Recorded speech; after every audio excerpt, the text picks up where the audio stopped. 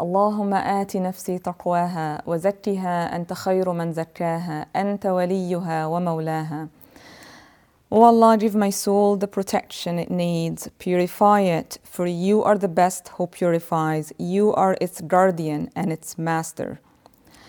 This prophetic prayer, it's narrated in the collection of Muslim or Sahih Muslim.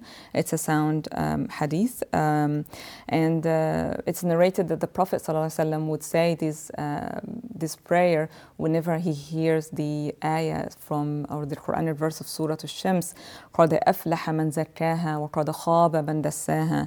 Indeed, he prospers who purifies it.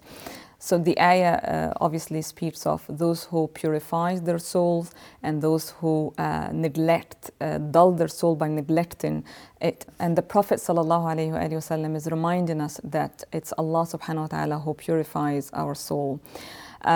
The purification of the soul, or tazkiyatun nafs, is a concept that is very central to our Islamic tradition, and it received a great attention in classical works of spirituality and of tafsir, Quranic exegesis, and of other genres as well.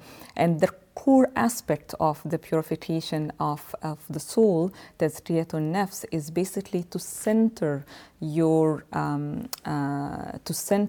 actions toward Allah subhanahu wa ta'ala and toward what Allah subhanahu wa ta'ala has commanded and has forbade us from. So the centrality of this concept is indeed very clear in our tradition. But the reason why I shared this dua with you today is to remind you that the Prophet sallallahu alaihi wasallam, even Quran has been revealed to him, he actually treats Quran as a conversation. So when he hears an ayah, he converses with it and he says something to respond to this ayah. And this you find in many of the other prophetic narrations as well. So for example, when the Prophet ﷺ would hear the Quranic ayah, Allah subhanahu wa ta'ala saying, شَهِدَ اللَّهُ أَنَّهُ لَا إِلَهَ إِلَّا هُ, Allah subhanahu wa ta'ala has bear witness that there is no God but He. The Prophet ﷺ would say, وَأَنَا أَشْهَدُ بِمَا شَهِدَ بِهِ اللَّهُ, I too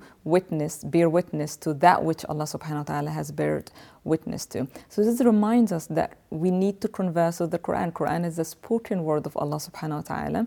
And when you hear an ayah, think about, how are you going to react to that? Our shuyukh or our ulama taught us that whenever we hear an ayah about heaven, for example, we ask Allah subhanahu wa ta'ala for it, and when we hear an ayah about hellfire, we ask Allah subhanahu wa ta'ala to seek refuge from it. So this conversation that the Prophet ﷺ is teaching us to do with the Quran is basically why I am sharing this particular dua with you, to teach us that when you hear an ayah, then you respond to it in such a manner.